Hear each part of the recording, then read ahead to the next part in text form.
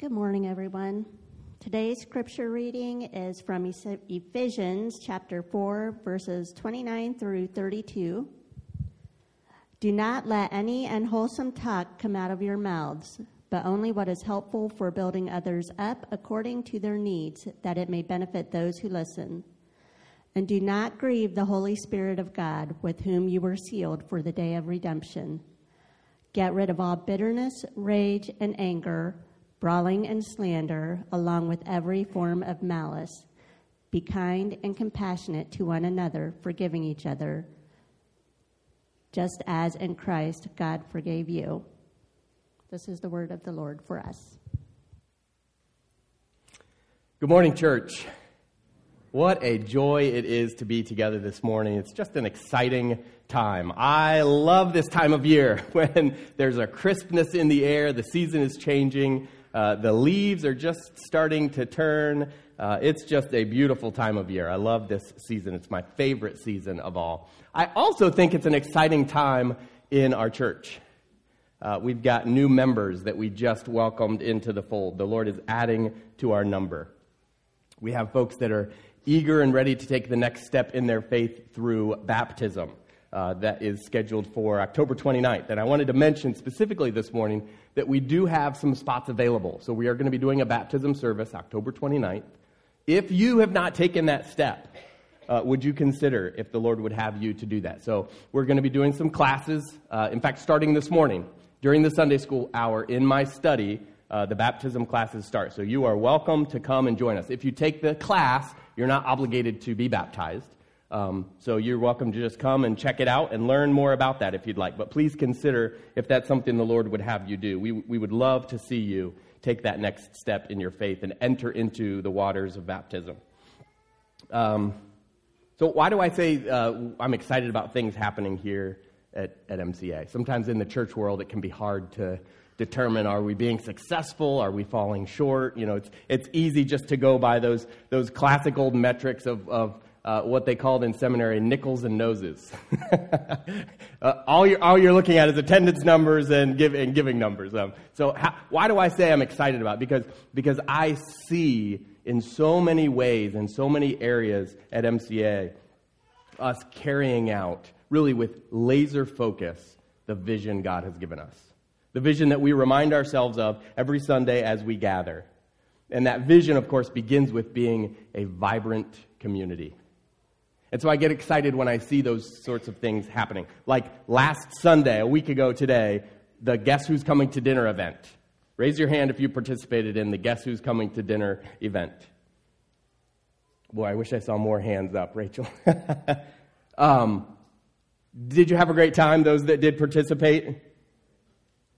Thank you so much to our women's ministry. Rachel Burgett is the leader. She's got a great team of women that are serving with her. They took that event on. They coordinate that event. It's because of, it's because of the vision for an annual event. I mean, we take one evening every year, one evening out of the year, 365 days, to say, we are going to break bread. We are going to grow wider in our relationships with one another, maybe wider from the meal too. We're growing wide. We're making friends and relationships with. It's a fun event. Guess who's coming to dinner? I'm going to hear a knock at the door, and I don't know who's showing up. But we're going to develop relationships in our church family, and we're going to just have a great time together. We're going to encourage one another in the Lord.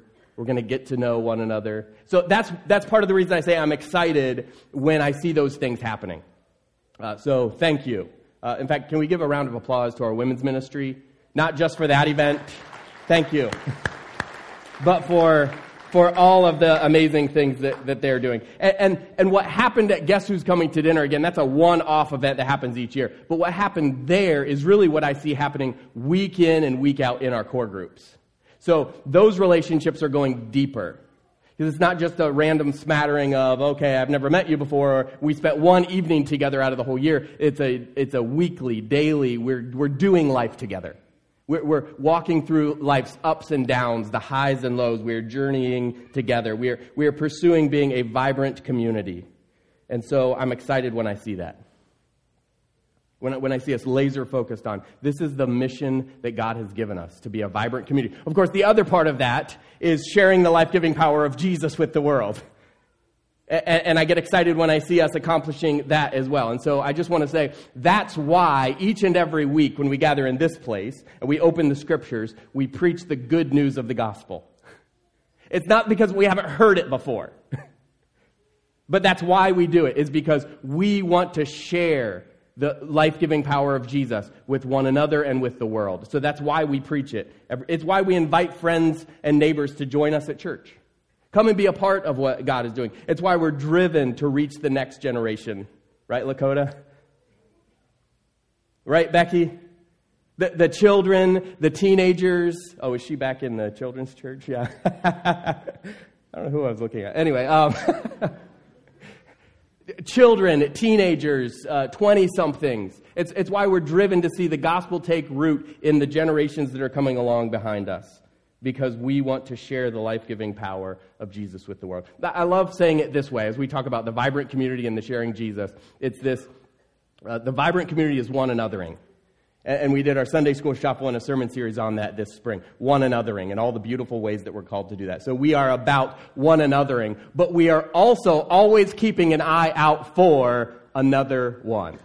So it's one anothering and always keeping an eye out for another one who needs grace, another one who needs fellowship, another one who needs Christ.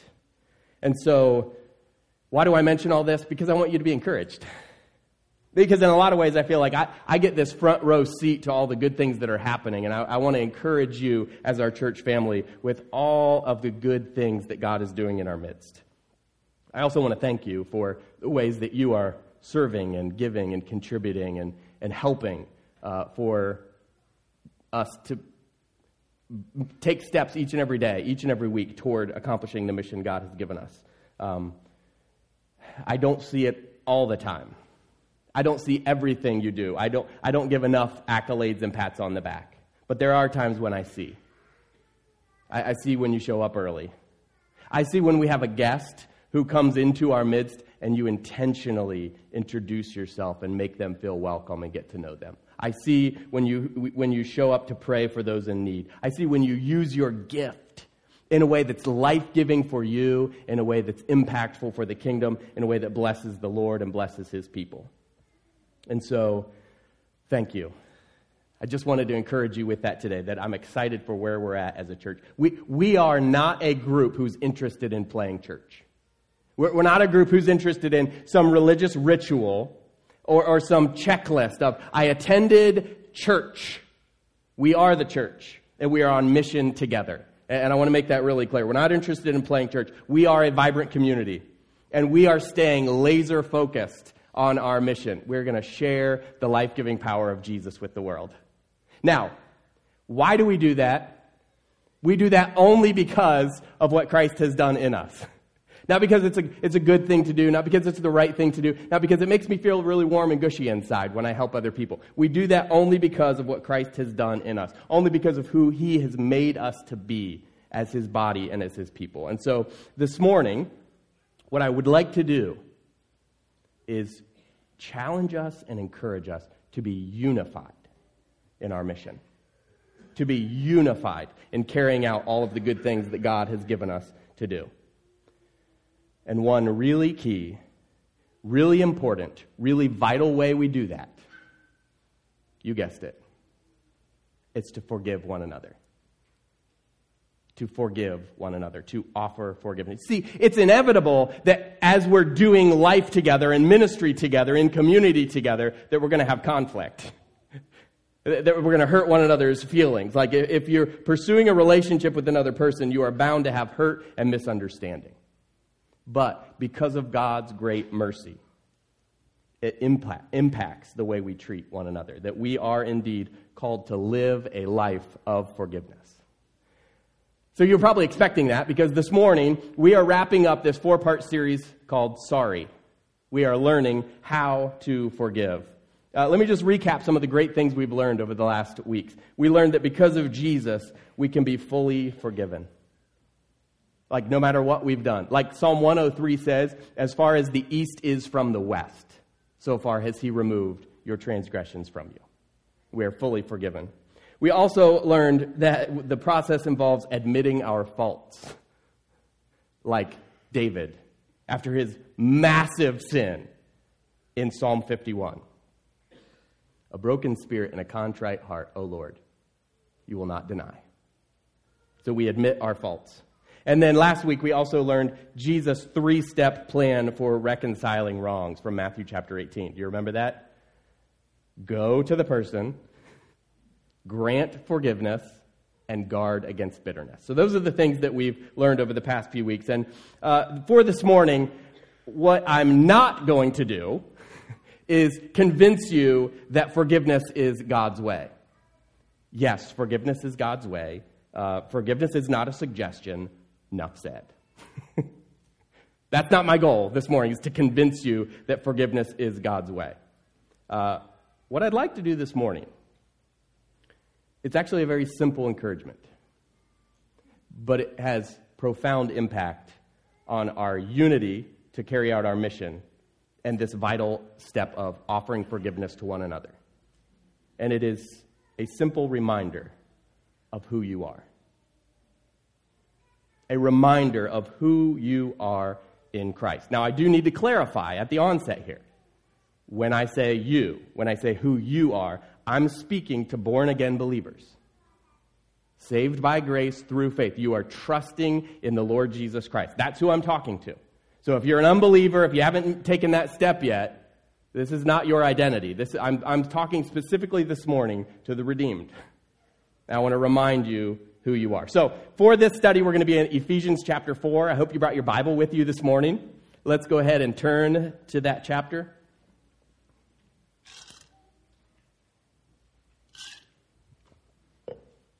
Letter written by Paul, and really this is what this chapter is all about. And so he begins there. If we look at verse 3, with a call for unity. Here's what it says. So Ephesians chapter 4 and verse 3, make every effort to keep the unity of the Spirit through the bond of peace. And what we're going to see then as you read through the rest of this chapter in Ephesians 4 is he says we should no longer walk as those who don't know the truth. That we should put off the old things. He reminds us in Ephesians chapter 4 who we are. That you have put on a new life in Christ. You now reflect the holiness and the righteousness of God. That to live this new life in Christ means we're going to tell the truth to one another. We're not going to allow our anger to cause us to sin. Instead, we're going to confront problems. We're going to deal with them. We're going to work hard. We're going to practice generosity. We're going to speak gracious words. We're not going to grieve or ignore the Holy Spirit. We're not going to hold on to bitterness or seek the damage and reputation of others, but we're going to offer forgiveness. Why? Because Christ has forgiven us. Verse 32. That's the first thing I want to remind us of this morning, that you forgive because you are forgiven. So as we seek to live in unity with one another, there's inevitably going to be this cycle that I just mentioned, this cycle of conflict and then reconciliation. It's really this constant cycle that every believer is going to move through. And while we're still being conformed to the likeness of Christ, this task God is going to use in order to move us toward maturity. It's an amazing way that God works. It is that we are going to hurt one another. We're going to offend one another. We're going to need to, by God's grace, restore and repair broken relationships and heal hurts. And in that process, He moves us toward maturity. Like we can all see and agree to the fact that to pout is childish. To give someone the silent treatment when they upset you, or to hold on to a grudge. But no, that it takes maturity to very tactfully address an issue. See last week's sermon. It takes maturity to say, this is an offense that I'm going to overlook. I'm going to let it go. I'm going to choose immediate forgiveness, and I'm going to let it go. But you see, when we realize what Christ has done for us, when we realize that we have been forgiven, it softens us toward one another. So I do want us to, we're in Ephesians chapter 4, we're actually going to kind of start at the end. So look at verse 32. where Paul makes this clear. Who we are, why do we forgive? It's because we've been forgiven. He says, be kind and compassionate to one another, forgiving each other, just as in Christ God forgave you. The Christian singer Mandisa had just that opportunity and had the opportunity to do it on national television. She auditioned for American Idol.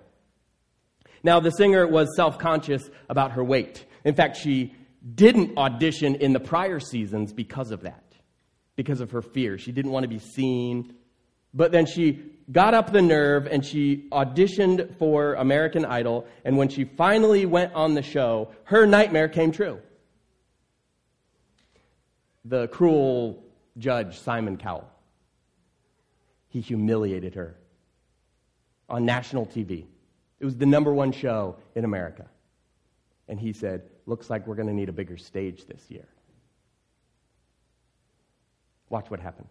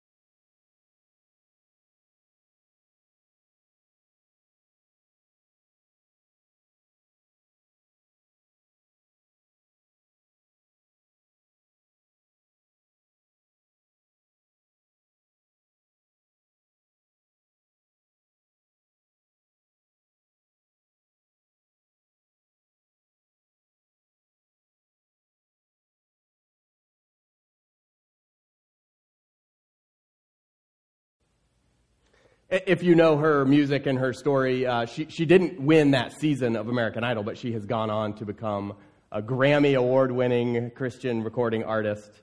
The Lord has blessed her tremendously. But I think more than anything, she didn't showcase her singing ability. She showcased how to deal with conflict and how to forgive. And I think she did it because she knew who she is and what Christ had done for us. And that's exactly what she's able to say. And the Lord gave her a platform that was aired on national television. That's the first thing I want to remind us of this morning. We're talking about who we are and how it impacts the unity we share because we are called to offer forgiveness. We forgive because we are forgiven. The second thing is you forgive because you've been transformed. Oh, yeah, sure, you used to get in tiffs and hold grudges and have a hard heart and maybe even have that list, whether it was physical or just mental, that list of people that you've written off. But now you know Jesus. Now you're pursuing Him every single day. You're growing in Christ. You're growing in grace. You're growing in compassion. You walk in gratitude that Christ has forgiven you. And so here's what Paul says. We're in Ephesians chapter 4. Let's go to verse 17.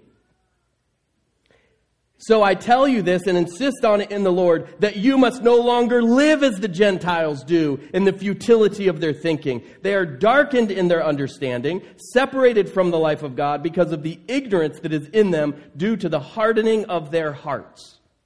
Having lost all sensitivity, they've given themselves over to sensuality so as to indulge in every kind of impurity, and they're full of greed. See, life isn't about you anymore, is it? Now that you're a follower of Jesus. When others look at your life, they see someone radically saved. They see someone who chases after the heart of God, someone who's growing in their faith. Let's keep reading. Ephesians chapter 4, picking it up at verse 20. Paul says, that, however, is not the way of life you learned when you heard about Christ and were taught in Him in accordance with the truth that is in Jesus. You were taught with regard to your former way of life to put off your old self, which is being corrupted by its deceitful desires, to be made new in the attitude of your minds, and to put on the new self, created to be like God in true righteousness and holiness. You've been transformed. Why do you forgive other people? It's because you're not that old person anymore. You're not that one who keeps a record of wrongs. You forgive because you walk in gratitude every day, because you are so focused on Jesus and pursuing Him that you're not going to let those offenses distract you from doing what He has called you to do. And so your reactions to people have changed. You don't treat them in a way that responds to how they've treated you. You respond to them, you treat them in a way that is in response to how Christ has treated you. And so you're not pursuing greedy, selfish gains. You consider the needs of others. You're quick to listen, slow to speak, slow to become angry. It's like the guy who once told me, before you criticize someone, walk a mile in their shoes. He said, yeah, that way if they do get angry, they'll be a mile away and barefoot. We choose to forgive because we have been transformed by a relationship with Christ. It's not just that we know about Him. And sometimes churches have done a really poor job of that because you've been in Sunday school classes and you listen to sermons about this man, Jesus. And you say, well, I know about Jesus. But there's a world of difference between knowing about Jesus and knowing Jesus. And the ones I'm talking to this morning are the ones who have been transformed. You have put off the old self. Your life is no longer about you. When someone looks at your life, they don't see selfish pursuits. They don't see greed. They don't see bitterness. They don't see you holding on to grudges. They see someone who walks in radical freedom and forgiveness because of Jesus. And so that's the second simple thing I want to remind you of this morning. You forgive because you have been transformed. Okay, there's a final reminder I want to issue this morning. And that is you forgive because you're called to build up God's kingdom. God wants to use you to encourage others. God wants to use you to further His kingdom. He wants you to be a kingdom builder. And so I want to say this, that we've got to stop viewing forgiveness as a burden. I really should forgive. I really know it's the right thing to do. I know that Jesus calls me to that. Stop. Stop viewing forgiveness as this burden, that it's all on you. You've got to do the right thing, and it's going to be really hard, and you're the martyr, and God, you just have this burden of you're supposed to forgive. Yes, you are supposed to forgive. I hope that that's really clear. Enough said. But it is not a burden. It is not a burden that God places on you. He simply asks you to trust Him enough to allow His forgiveness to flow through you to others. It's not a burden. He is simply asking you, will you trust Him enough to allow the forgiveness that you know from Him to flow through you to others? But sometimes we get caught up on the how and the when and the where and the who and the why of forgiveness. Like we try to complicate it. Oh, well, now I kind of get it, why it feels like a burden. I think a light bulb just went off. But now I really feel like now that sort of starts to make sense to me. Like why it feels so heavy and like such a burden is because like we try to take on a role that's not ours. Like I'm going to figure out when and how and who and why and where. No. Don't view forgiveness as a suggestion. Don't view it as you are to determine how it gets distributed. Just trust God enough to allow His forgiveness that flows into your life to flow out of it. So let's go on to verse 25. We're in Ephesians chapter 4. He says, therefore, each of you must put off falsehood and speak truthfully to your neighbor, for we are all members of one body. Don't say, I'm fine, in a way that the person says, clearly not fine. Speak truthfully. Did you hear what Mandisa said? Did you hear it? Did she say, I'm fine? Did she say, sticks and stones may break my bones, but words will never hurt me? She said, what you said hurt. She acknowledged the pain. And then she said, but I'm going to forgive you. And what was his response, by the way? Did you notice that? This guy who's just notorious for, he's cruel, he's hard-hearted. And he said, I'm humbled. And at the end, he said, I feel this tall. Did she make fun of him? Did she try to fight fire with fire? No. She said, I forgive you. Because Jesus has forgiven me, I'm choosing to forgive you. So Paul says, put off falsehood. Speak truthfully to your neighbor. He says, we're all members of one body. So verse 26, in your anger, do not sin. Do not let the sun go down while you're really angry. And then things start to get really sobering really quick here in verse 27. Do not give the devil a foothold.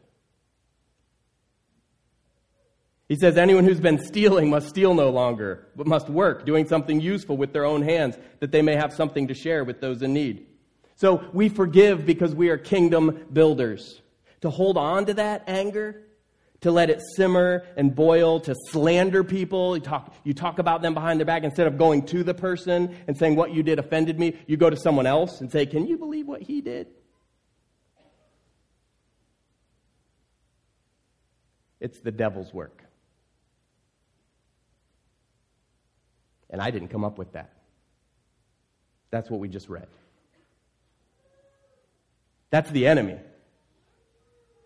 And when you do that, you are giving him a foothold in your life. So I did a deep dive on this. Greek word is topos, foothold. Literally, and perhaps even a better translation, would be place or room for this Greek word topos. This is what you're giving Satan, our spiritual enemy, when you hold on to anger, when you slander others. In other words, if you don't offer forgiveness, you're giving the devil a place in your heart. You're giving him room in your life. One translation words verse 27 this way. It says, leave no such room for the devil. And maybe we're getting reminded today who we are. Maybe we need a reminder who he is, our spiritual adversary and enemy. He is the destroyer. The destroyer. To thwart the mission of the church, here's what he does. He divides, distracts, and discredits. Craig Groeschel calls these the 3 Ds of destruction. If we're divided, we can't stand. We'll never carry out the mission that God has given for us. And so that's Satan's plan. He divides families. He divides marriages. He divides churches. He divides communities. And in our nation of the USA, we've never been more divided. Just mention politics. Just mention politics. Like, go to your side of the aisle, I'm on mine. Just mention race relations. Just mention COVID, even though it's 2023. We've never been more divided. So these 3 Ds of destruction that Satan, the destroyer, does, he divides. He also distracts. I think he's been really successful at that, especially in today's world, where we're so distracted by the noise around us, by the gadgets that we have. We're also distracted when we major on the minors, like when we bicker and argue about silly things, about churchy things, or when we boycott anything that offends us. And in today's world, followers of Jesus seem to be known more for what they're against. We're distracted. We're divided. And then the 3rd D is discredit. He discredits our witness. Like, if you ask the unbelieving world about a Christian, about a follower of Jesus, they view us as angry, judgmental, self-centered, self-righteous hypocrites. They think we're easily offended. They think we like to hold grudges. And we just see this happening all the time. And we see Christians. I mean, have you watched any of the recent exposés, the documentaries on the megachurches and the pastors? It's interesting to watch that, but it's also heart-wrenching. These people who have fallen from grace, and the world just has a heyday and says, see, that's what Christians are like. That's what followers of Jesus are like. And that's the work of Satan. He's discrediting our witness. The followers of Jesus, who are called to compassion and grace, are sometimes the ones who are hurting people. And I don't know about you, but for me, I don't want to give the devil that kind of place in my life. Not in my family, not in my marriage, not in my church, not in my heart. I do not want to give him that kind of foothold, that kind of place, that kind of room. And so when I say, we're talking verse 27 here in Ephesians chapter 4, gets really sobering really quick. That's what I'm talking about. That forgiveness is not a suggestion. For me, it is spiritual warfare. I'm going to choose forgiveness. I'm going to walk in forgiveness. I'm going to allow the forgiveness that I know from God to flow through me. I'm going to live in a way that is unoffendable. I want to be like Mandisa. And just call it out. Yeah, what you did, that really hurt. But I choose to forgive. Because I figure if Jesus can forgive me, well, you know what? I think he can forgive you too. When we focus on the forgiveness that we know, it softens our hearts towards others. And so, guys, I want to encourage us this morning with, this isn't I'll think about it later and I'll determine the right timeline. What does Paul say here? But do not let the sun go down while you're still angry. He says, choose forgiveness and choose it immediately. Maybe even pre-decide, pre-choose. I'm going to choose to walk in forgiveness so that when that circumstance arises, I'm going to say, here's my choice. It's forgiveness. Why? Because of what Christ has done in me. Because I've been forgiven. Because I've been transformed. And you know what? Because I'm a kingdom builder. Because God has for me not distraction and division or going through motions. God has for me to advance his mission. To reach people with the good news of Jesus, to disciple people. The Lord has spoken to me saying, strengthen hearts and homes. Strengthen hearts and homes. And so that's what I'm about. And the Lord has a purpose for your life. He wants to use you as a kingdom builder. Don't let the sun go down while you're still angry. Choose forgiveness. I want to finish out the passage. We're at verse 29. He says, do not let any unwholesome talk come out of your mouths, but only what is helpful for building up others according to their needs, that it may benefit those who listen. And do not grieve the Holy Spirit of God, with whom you were sealed for the day of redemption. Get rid of all bitterness, rage and anger, brawling and slander, along with every form of malice. And so, church, I just want us to dream together and consider together, what would it be like if we embraced who we are as people forgiven and redeemed, transformed, and building God's kingdom? What transformation would happen in our church, in our friendships, in our families, in the body of Christ if we got rid of all bitterness? If we got rid of all rage? If we got rid of all anger and all brawling and all slander? If on the day that I offended you, I owned it and I apologized and I said, would you please forgive me? And you said, yeah, I've chosen forgiveness. You are forgiven. What a gift. The day you hurt me, I say, I'm choosing compassion. I'm going to show grace. I'm going to offer forgiveness. Because you know what? I think if Jesus can forgive me, then I know he can forgive you too. How different do you think the world would be if followers of Jesus were entirely bent on building up God's kingdom? And so here's what Paul says in Colossians 3:13. He says, bear with each other. Bear with each other. He doesn't say expect perfection. He doesn't say just go along with one another until someone messes up and then leave and go find another group. He says bear with one another. Bear with one another and forgive one another. If any of you has a grievance against someone, forgive as the Lord forgave you. So let's get rid of the anger. Let's get rid of the slander and the malice. Instead, we're to be kind and compassionate and forgiving. We're to be slow to speak, quick to listen, slow to become angry. This is the Jesus way. The Jesus way. I love the song by Phil Wickham of that same title. The Jesus way. I posted it yesterday. I shared a link on Facebook. You can watch the song there and see all the lyrics. But in the song, he says, "If you curse me, then I will bless you. If you hurt me, I will forgive. And if you hate me, then I will love you. I choose the Jesus way." It says, "I follow Jesus. He wore my sin. I will gladly wear his name.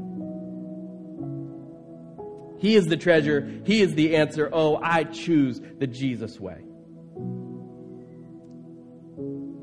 And that's only a choice we can make because of who we are. Because of what Christ has done in our lives. For the born-again believer who is saved by grace through faith, we are kingdom builders. We are transformed by Christ. We are forgiven. Let's pray together. Oh, good and gracious God, we cannot thank you enough that in you there is forgiveness, that you have reconciled us, a lost and broken people, like sheep without a shepherd. All we have gone astray. That you've restored us back to yourself, to our good and loving Heavenly Father, because you sent the rescuer, Jesus. So, Lord, we cannot thank you enough that you've redeemed us, you've purchased us with the shed blood of Christ. And Lord, I pray today, would you please, oh God, remove this burden that we sense to forgive. That it weighs us down and we feel like we're supposed to do something, we have to do something, it's hard and we're going to figure it out. Lord, please remove from us this burden of forgiveness. That God, we would just simply trust you enough to say, I choose the Jesus way. Curse me, I'll bless you. Hate me, I'll love you. Lord, set us free from bitterness and unforgiveness. It is like a prison. Lord, set us free from that poison.